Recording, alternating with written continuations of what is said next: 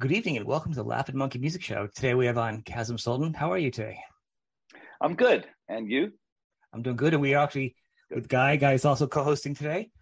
We are Hi, huge Guy. fans of a lot of your work. Obviously Utopia, but you've been in a billion different bands too that people may not I've even been in a lot realize. of bands. You have been in, and I mean, Yeah. like Utopia's not cool enough.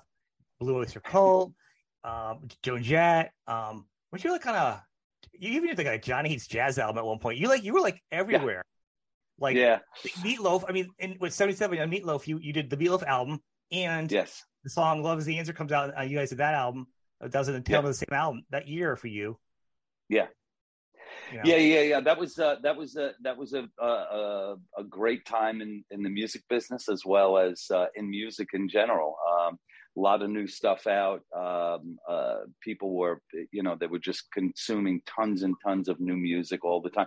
But I mean, pretty much the same as it is now. But those melodies, though, there was a time period, though, yeah. right? I'm saying like the 70s into the 80s. Then the rock picked up too a little bit. But those were the melodies you could get away with, some harmonies.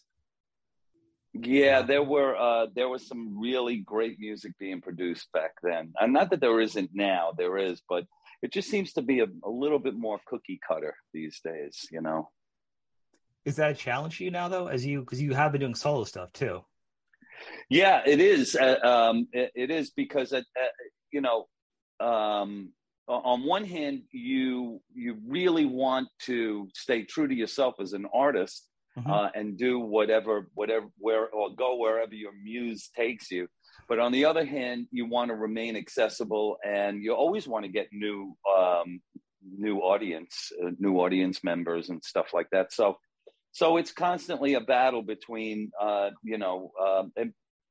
trying to stay relevant and true to yourself at the same time.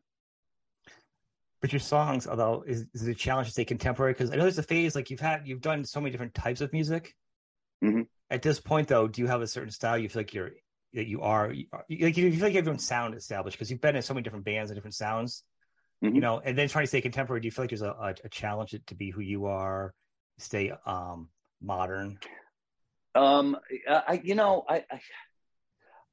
the end of the day, I really have I've worked with Todd Rundgren for 40 plus years. Yeah. And, I have a great respect for him because he never does anything to please anyone but himself. Yes. And his attitude is, if you like it, great. And if you don't, that's okay too. I would love to take a page from his book, but I'm a little bit more cautious when it comes to what I allow myself to do. I have a comfort zone that I like to work in, and anything outside of those parameters is just it's difficult. Yeah. So I'm a pop artist. I write pop songs. I love pop music. I'm not bound to any one specific genre, but my tastes do lend themselves to that stuff that I grew up with in the 60s and 70s and 80s, for that matter. And the challenge becomes,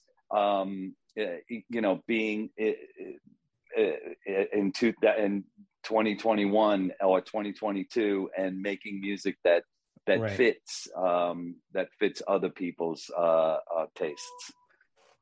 How do you decide as a songwriter what fits? You don't sit down at the table and say, let me write something that the 2022 crowd's going to like. You write how you write. You get an influence or something, but yeah. So there's a way. There's always a way to take something and kind of work a little production magic on it and make something that might be a little that might sound a little dated or might be a little bit like, oh, that's something that you would hear in the 80s or the 90s or even the early 2000s, and then do some production on it to bring it into the present. That there's all kinds of stuff, that manipulation that you can do these days that we didn't have available to us in the when I was coming up in the music industry. So you can make stuff sound old, and you can make stuff sound brand new, and then you can find that sweet spot in the middle. That's where I like to go. You had a song. I'm actually just look over to my left, not being rude, trying to Google it. It was Clocks, which is the full length that title of that song. It came out a couple of years ago. It's a beautiful song. I'm sorry if the full title escapes me. That was very contemporary sounding. It felt like it could just, if you didn't even know who you were, like you just would have been a new artist. You know what I'm saying? It wasn't dated. Yeah. That was that was a beautiful song, actually. I'm surprised that wasn't bigger. Thank you. Actually. Thanks. So that was a self-release record. That record was released. That was an independent release by myself, and that's maybe part of the reason why it didn't get the recognition that. You should sneak it back out there again. Maybe you should sneak it back out there on the B-side. It's a pretty song. Thank you. And as a matter of fact, when I wrote that song, I co-wrote that song with my friend Phil Thornalley. You mentioned Johnny Hates Jazz earlier, and that's where I knew Phil from. Oh, okay. And Phil and I work together all the time, and so he produced that particular track, and it was my attempt at trying to write a Utopia song without writing a Utopia song. Really? Yeah. Well, if you listen to it, and if you go back to probably one of our earlier records. I actually heard you're doing like just an acoustic version first before I actually heard the other version of it. Oh, so to me, the unplugged version is even, to me, is the bomb. It's even prettier. Yeah, I did it for some online magazine. I think. Yeah, I was just trying to Google it. I'm like, what the heck was that? Really quickly, I couldn't find it. But it's a point of reference. It's beautiful. People check it out. It's nice. Thanks. Well, I'm a Utopia freak. I've been listening since I'm 11, so it's a thrill. And I've seen you do the Chasms Utopia. I've seen you guys when you did it with Todd recently. I guess that's a couple of years ago, right? When you came over. 2018.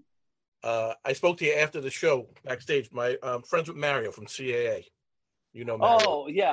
I love Mario. Yeah. He's great. So I know one of the things that we talked about for a second was you weren't comfortable with that opening Utopia thing. That was the first Todd's Utopia when he was playing that stuff. And you were coming out and you were like, I'm not used to that prog stuff that, Utopia was doing.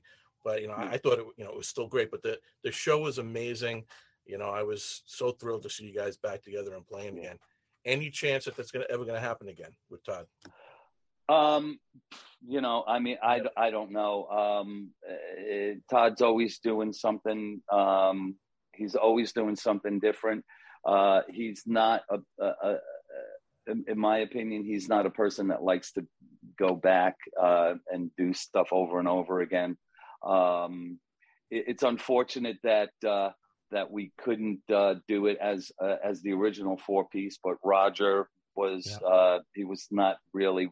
He just didn't want to go on the road, and it's grueling. When you're in your 20s or early 30s, it's one thing to be moving around like this, but when you get a little bit older, it becomes just a little harder. But so that's why I decided to do my own version of Utopia, and as a matter of fact, I'm doing some shows next week with my band called, and for lack of a better name, it's called Cassim Sultan's Utopia, and we do all Utopia material. And I go a little deeper than the band did. I do a couple of songs that the band never performed live. And it was great. No, thank you very much. Yeah, we're at Sony Hall in Manhattan on July 27th. Ardmore Music Hall in just outside of Philadelphia on the 28th, and on July 29th we're at the Suffolk Theater on Long Island. I know we have probably a couple more Utopia questions too, and then sure. But the new Cars that came out of left field. but made sense. Mm-hmm. And then of course having Todd sing that, but then having a singing bass player that could do Benjamin's part. Who could do that that's affiliated with Todd? I mean, it was perfect that you guys came in together. I mean, you do a really good version of it too. I mean, it was a good band. It surprised me. Yeah, I mean, that project. It was interesting because I've been friends with Elliot and Greg, for a very, very long time. As a matter of fact, one Utopia, I think it was 1978, maybe. We did a festival outside of Ohio called Legend Valley, and there was a bunch of bands that opened for. Utopia headlined that show. And the Cars opened for us, and as well as Cheap Trick, for that matter. We did a couple of shows in the mid '70s that Cheap Trick opened for Utopia. So I became close with some of the guys in the band, with Elliot and Greg and Elliot's Dave. awesome. Elliot's I so love talented. Him. I mean, I'm thinking really he's awesome, talented, isn't he? Like underrated talented. Yeah, he's incredibly talented and highly underrated. Yeah. But so I had known and worked with Elliot a lot over the years. As a matter of fact, Elliot played guitar on my first solo record in 1981, I think it was. When that project was being put together, it started as a project that fell under Meatloaf's manager, a guy by the name of Alan Kovac. He put the project together, asked Todd to do it. Todd agreed to step in and fill Rick's shoes. I knew Alan from my work with Meatloaf, so Alan asked me if I wanted to come aboard, and it just worked out. And then Prairie Prince from the Tubes on drums, and the five of us. It was just a really it's a good band. It was like 2006 or something like that. It was a really good band. Unfortunately, Elliot hurt himself. We were on a tour bus, and this is like 3 weeks into this big tour that we had. It was like a 6-7 week tour, and we had all this momentum going and a lot of press, a lot of PR. And Elliot, the bus stopped short. Elliot was thrown into the front of the bus, the partition that separates the driver from the front lounge. Broke his collarbone. Wow. We had to stop. The tour got cut short, and then by the time Elliot could come back and play, we had lost all of our mojo, and it was kind of it was a done deal by then. Hard to get it back. Not even being called the New Cars. Like when I heard about it, I didn't know who's in the band. I said, "Oh, there's gonna be a new version, the New Cars." Mm-hmm. I'm like, the new something. It always feels like you're adding to it. What's going to happen to the original band? And you don't have to have all the original members. I'm not that's straight about it, but like the New Cars, how are you going to put like those main members in? I didn't get it, and then I saw who's on it. I was like, oh, like it does make sense. Like it feels like it's from the same family. You know what I mean? It's not like it was a perfect fit. And then the clips, there's still clips at least on YouTube. We can see you singing Drive and stuff. And your voice is very works with Benjamin's voice. It doesn't it's not like way out there. Yeah, as a matter of fact, we when we recorded the record that we did, because I think we did like a live record or something. I don't know if Drive is on it or not, but we were at Center Staging in Los Angeles, rehearsing for the tour and recording at the same time. And Brian Wilson was in the next room. And and came in while we were playing Drive, and I got to sing that song, and Brian Wilson was in the audience. It was pretty special. That's a little nerve wracking, though, right? A little, yeah. The guy that did Pet Sounds was watching you sing. You're like, oh, yeah. It was. I mean, it's I'm a huge Beach Boys fan too, so they're just the best. You were a Beatles fan too, right? Still am. Right. So So when you started with Utopia, you were about 22 for the first album, Rock? 20. 20. I had just turned 20. It's funny. I think of the Beatles, then I think of Utopia, and I think about you guys were basically together the same amount of time, about 7 or 8 years, right? From 77 to 86, I think it was. 76 to 85. So just about 9 years, yeah. And it seems to me there's a parallel that I see between you guys and the Beatles. That's a pretty thing to say, but minus a few billion records. Yeah. And there's no little Legos that you guys see. I got the Lego submarine and the George Harrison picture there in Lego. So if you guys need some Legos made after you, that's what you need. But Utopia Legos. You guys went through the same type of thing. It feels like, style wise and music wise, that in such a short period of time, you went from that prog, raw album to the last album, which would be POV. And, the Skinny Ties on the Utopia album, and that whole change musically. And then even when you did To Face the Music, which was basically, a Beatles album. Yeah. So the band prior to me joining was it got whittled down from like a 7-piece band with 2-3 keyboard players. I think it was Roger Powell, Jean-Yves, and Ralph Schuckett at one point. Willie on drums, Todd, John Siegler. So 6-7 pieces. And with background singers, like I think it was a couple of Luther Vandross was did a tour with Todd at one. Really? Yeah, They only did Luther. Luther Vandross was one of the background singers, and David Lasley was the other one. In any case, so it started as this prog rock project that Todd put together, and it started with the Hunt brothers, Hunt and Tony Sales, in the early 70s. And if you go back, there's a picture floating around on the internet of everybody with these helmets on, and it's Daft Punk. It is the exact same picture. If you look at it now. So it started off as a 3-piece band, then Hunt and Tony left.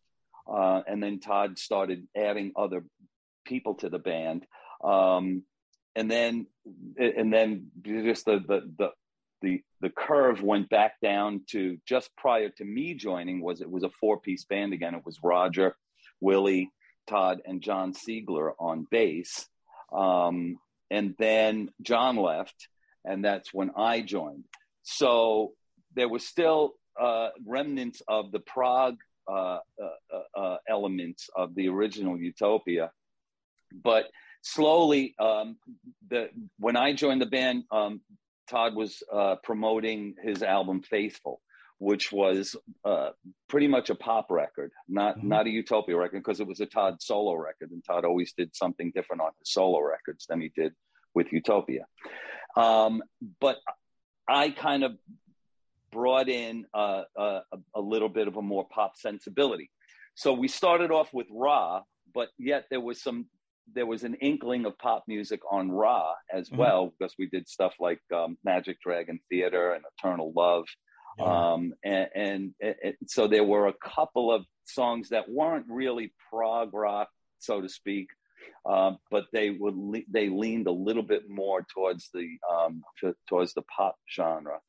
And then by Oops, Wrong Planet, which was the second record that I did with the band, we were getting a little more poppy, but still kind of with we still had a prog rock edge. Then by the third record, which was Adventures in Utopia, we were just full on pop band, because I think that we found a way to kind of blend it all together and still be true, or at least Todd and Roger, and Willie for that matter. They were still, still loved where they came from musically, but were willing to go in another direction and have the records be a little bit more on the pop genre. Then by the network record, which actually, and then it was Swing to the Right, then Network. So it just, by the time we were finished, it was just full on pop music.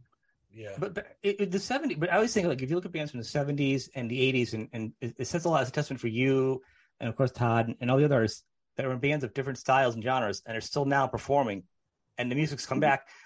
There's a time, like, it was like in the early 70s, people were struggling for like a sound. Like, is it gonna be prog? Is it rock? It was like a battle for like, what's this in style music? Bands didn't like the labels. Everyone was kind of like fighting for what's the sound going to be in the evolution of the end of the 70s, the 80s. What's the style of music? So, I mean, the band evolved obviously with the times and stayed current. May not have been on purpose, but it pretty much follows. And it still has a loyal prog fan base, but huge pop songs too. So you really kind of danced in both. You're at both parties. Well, I mean, if you look at the last record we did, which was POV, I think actually it was Trivia. Trivia was the last record that we did. And I think there were 2 new songs on Trivia, Monument and More Light, both of which I do in my solo show. And I sing lead on both of those songs. And they are a really, really good example of that the marriage of prog and pop, because there's some prog elements to both songs and some pop elements. So, it's it really was a very democratic band when it came to genres. We tried to hit as many different go to as many different places as we possibly could within the confines of one record. And as players, you're all great players, and you also all had the voices for the band that really blended together so well. Yeah, I mean, we sang really. If you look at some of the at some of the YouTube videos that are out there of our live performances, I mean, even I'm impressed with how well we sang and played at the same time. Oh, yeah. These days, it's like somebody else. It's like, as long as you're playing with a click, you can kind of augment everything. But we didn't have any of that back then. Back in the old days, but that's what I was saying. So harmonies, you guys are so good like that. That's the whole point of that. Yeah, we just it was one of those things where I guess Guy mentioned that, or I don't know, Sean, maybe you mentioned it, but it was like the similarities between us. Really don't. It's kind of sacrilegious to compare anybody to the other that band from Liverpool, but we just, there was a chemistry between the 4 of us that 100%. Was really worked really well. So you never really realize what you got until it's gone. So I miss it every day. Oh yeah, and the again, the show for me. I mean, the last time I saw you guys, I guess it was 85, 86. You played at the Pier in New York City as Utopia. Mm-hmm. And then when you played over here at the Paramount a few years back, I mean, it was amazing. It was like nothing changed. Obviously, without Roger, there was a little bit of a difference, but still the sound, the playing, the blending of the voices, it was amazing. Hope to see it again. But I loved the Chasms Utopia too. And oh, thanks, man. Yeah, thanks. I have a lot of fun doing that show. It's a lot of heavy lifting, but I'm more than happy to be doing it. How do you have this set up now? Like, because sometimes you do stuff with Todd, and like you seem like you have a revolving cast of stuff, and we actually can lead into some of the stuff you're doing now, because you're doing some stuff with Todd, playing with him, but you also do your solo stuff, and you also do Chasms Utopia, right? So you kind of have like 3 different, maybe 3 at least, different projects. 4, sometimes 4. 5. All right. Yeah. I'm not in your brain. No. I'm saying, so you got a lot going on. How are you finding a balance of like this here and here? I mean, is it just that organized, or is it like, that's a lot? I mean, listen, I also have a radio show. I do a weekly radio show that we're on in 9 markets, everywhere from Bangor to New York City, up here, right here. I'm in Kingston, New York right now. So I'm on WDST every Sunday night at 7 p.m., which is a radio station in Woodstock.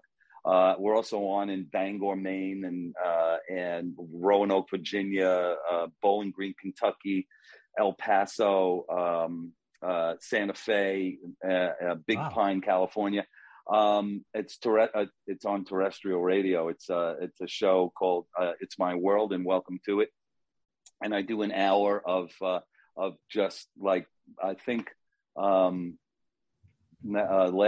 this week coming show is it's called The Eyes Have It, and all the songs are about eyes. So I play Eyes Without a Face, Snake Eyes, Angel Eyes. I have a great time doing my radio show. It's a really, really cool hour of radio. So I have that. Then I also have this other project that I'm working on called the Gilmore Project, which is a celebration of Pink Floyd. I do that. I just finished touring with that in May and June. And then I came out with Todd in the second half of late June through July. And then later this year, I do some more Gilmore Project dates. I do my solo shows, and then hopefully by the end of the year, I'll do some solo dates because I still haven't gone out and promoted my record, Chasm 2021. So that's a record that I just did and was released September of 2021. And I still have to go out and play shows behind that record. So hopefully I can do that late November, early December. So you've been a busy guy since 20 years old. It's like you haven't stopped. You haven't missed a beat. No, I mean, I've been really, really, really, really lucky. And, and I somehow managed to stay healthy. And it's funny too, because, it seemed like growing up, you look at your parents and your dad and your mom and they kind of like, when they get into their 50s and 60s, they're like, well, we're thinking about retiring and we're going to slow down. And, I did my work. I raised my kids. I blah, blah, and did all that stuff. And it's time to, we're going to go maybe get a place in Florida and then go on a cruise. And for me, it's like I look at going on a cruise as work. It's like now the big thing these days are rock cruises. Everybody's doing them, and I seem to be working more as I get older, which I'm happy to do. I am absolutely happy. We were on stage last night in Albany. We played in Albany, New York, and just before I went on stage, I thought to myself, I was like, I am just so lucky to still be able to do this and make a living at it. And I love what I do. I don't know that I ever want to stop. How could you not? The audience might want me to stop at some point, but it's like, no, please. You've played with so many great people and done so many different things. I mean, 10 years with Meatloaf as the director. 17. Jeez. Sorry. Yeah, 7. That's okay. Yeah. That's all right. That was a great time. I absolutely loved working with Meat. When I did the first Bat Out of Hell record in 1977, and then I didn't really work with Meat again until 1993 when Bat Out of Hell 2. Well, actually, we did the backgrounds for the record. Todd, myself, and Rory Dodd did the backgrounds to that record in 1992 or 91. And then a year later, Meat called and said, I need a guy in my band that plays guitar and keyboards and sings. You want to do it? And I'm, yeah, sure. So I signed on, and then the record exploded, Bat Out of Hell 2, which is like lightning striking twice in the same spot. And then for the next 17 years, it was just a whirlwind of, 6 months on the road every year, 4 of those months in Europe and in England, the other month and a half, 2 months in this country. And it was just a really, really cool time. really, really good time, especially the time that I spent as his MD, which was I got to put bands together and make sure that everybody was playing the right thing and singing the right notes. Yeah. Has the gear changed for you over the years as a musician? Yeah, it's gotten a little bit smaller. It's gotten a little easier to navigate. I was never one for a lot of like effects and compression and EQ, and it's like I always felt as a bass player, especially that everybody else gets to have the effects and everybody else gets to do all the schmutz and giggles and all that stuff on their gear, but the bass player should probably not do that. You don't need because otherwise it's just you don't need it. You really don't need it. So well, Guy was actually a bass player in a band that had a couple albums out and toured too. So another. I don't use any effects either. I always felt like I tried the distortion or the different this and that. It never worked. So have I. It takes away from the song. It takes away from the song, I think. Yeah, I mean, there's always there might always be a one or two times where you might want to use something like that, but for the most part, especially these days when your guitar player has a pedal board that's 4 feet long and has every single effect on it that you could possibly think of, and sometimes two of each. You want to just, in my opinion, you want to stay away from that, because it's just it's like nobody hears that anyway. It's like, especially if the bass. Actually, the funny thing is that the tour that I just did with Jeff Pivar and Prairie and Mark Karen and Scott Guberman, the Gilmore stuff. I used a couple of pedals, and I had to, because I just had to. They were like, "You really need to have an effect on this." I was like, "Whatever, I'm fine." So a buddy of mine works at Eventide, and I got a H9 pedal from him, and it's a great pedal. You should get yourself an H9 for sure. If a bass player needs a pedal, that's the pedal to get. Sweet. So actually, you're working right now with Todd also. What's the name of the band? Because we off the air talking. What's the Todd project you're doing now also? It's called his Unpredictable Tour. So basically what it is it's Todd working but relaxing at the same time. So we go out, we play 3 or 4 songs that are fan favorites. And then Todd, they bring out a little chair and a little table, and Todd sits down and has a martini and plays whatever comes to his mind. And we don't know, as a band, there's a list of about 50 songs, and we have no idea what song he's going to call at any given time. Wow! So it could be anything from "The Walls Came Down" by The Call, or Muskrat Love by Captain and Tennille, or Are You Having Any Fun by Tony Bennett, wow. Or Lonesome Prairie by Lorne Green. Or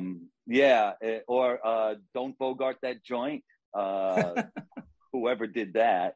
Or Incense and Peppermint. So, see, now I'm giving it all away. So, so we do all those. I mean, he could call any one of those songs at any given time. So really, it's a new show every night, pretty much. It's a new show every night. There is no set list. And then after about an hour of the Unpredictable, he picks up his guitar again, and we play about another 3 or 4 songs that are fan favorites, and then we end the show. That's actually really smart. Kind of seeing what you're doing, mix it up. Exactly. Sorry, you're from Staten Island, right? I am from Staten Island, yes. And, so we'll leave it at that. No, I always just knowing, where people came from, or whatever, and you just being a New York guy. Yeah. Your name, Kazim Sultan, always seemed so, like you came from the foreign lands of somewhere far off. Yeah. Well, you had to be a rock star with that name, or a supervillain. That's like the coolest you name ever. or completely ostracized growing up. I'm sure, right? because you're not Billy, Bobby, Joey, Charlie, Jimmy, Timmy. Well, look, I have the same thing. Guy is, one of those names, but Chasm, Chasm really stands out. Different name. It is. What's the descent from? So my dad is Arabic, and he just thought it might be a really good idea to name me differently than people are named. And to his credit, I love my dad. He's been gone for a very, very long time. It was really, really hard growing up.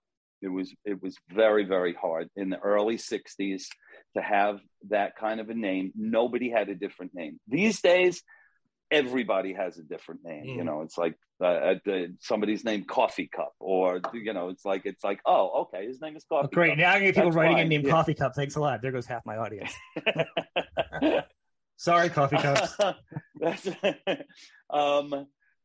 But in the early 60s, it was just, you didn't hear that name at all. And so I remember calling a friend it was one of the first times I used the phone. I was like, I got to call Stevie and see if he can, come out and play. And I called and I was like, hi, Mrs. Stevie, this is Chasm. Can Steve come out and play? And I was met with, who? It's Chasm. Catherine? No, Chasm. What? No, he doesn't know anybody by that name. Click. And I got, it was like traumatic. I was scarred. But then I meet people all the time who say, that's a really cool name, and you're very lucky. So there you go. Well, now it is, but I can see going really hard. No. And the world's a lot more open now too. Yeah, it wasn't as the kids were awful back then. You couldn't be anything different. Yeah, kids were pretty awful. Yeah. I mean, they're still pretty awful. I have some of my own, so Sean. Sean is like kind of a it's not mainstream name when we were growing up.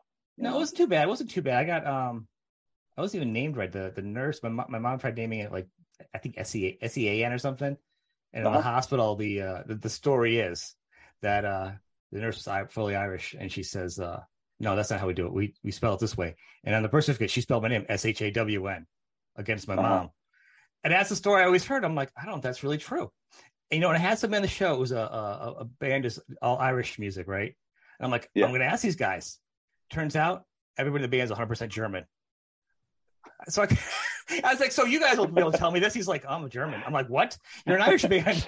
We're all German. That's great. So, a little side note there. But that just ruined it for me. So I'm like, I haven't pursued that question ever since. So I'm like, oh. Pretty funny. Well, we all have our cross to bear.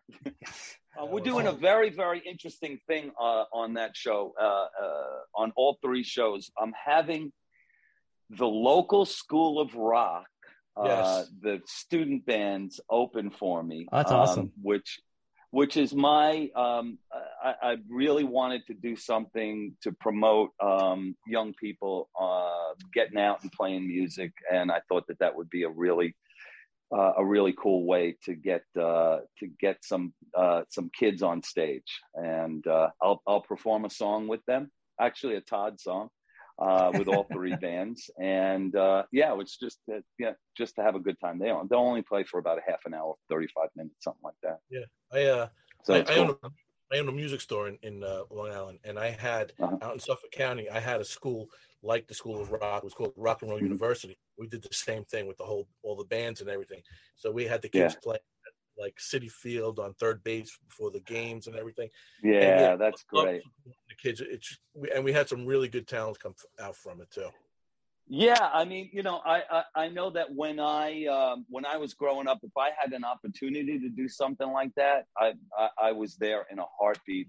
I mean, I remember just like we had to beg people to be able to play sometimes, and it was always a struggle. And we would just, when I was 13, 14 years old, it was like we would have played anywhere. It didn't matter. You know, I was dying for guitar. I couldn't even get a guitar, so I got even with them. Yeah. There you go. Yeah, you got a nice little lineup back there, Sean. All my kids play.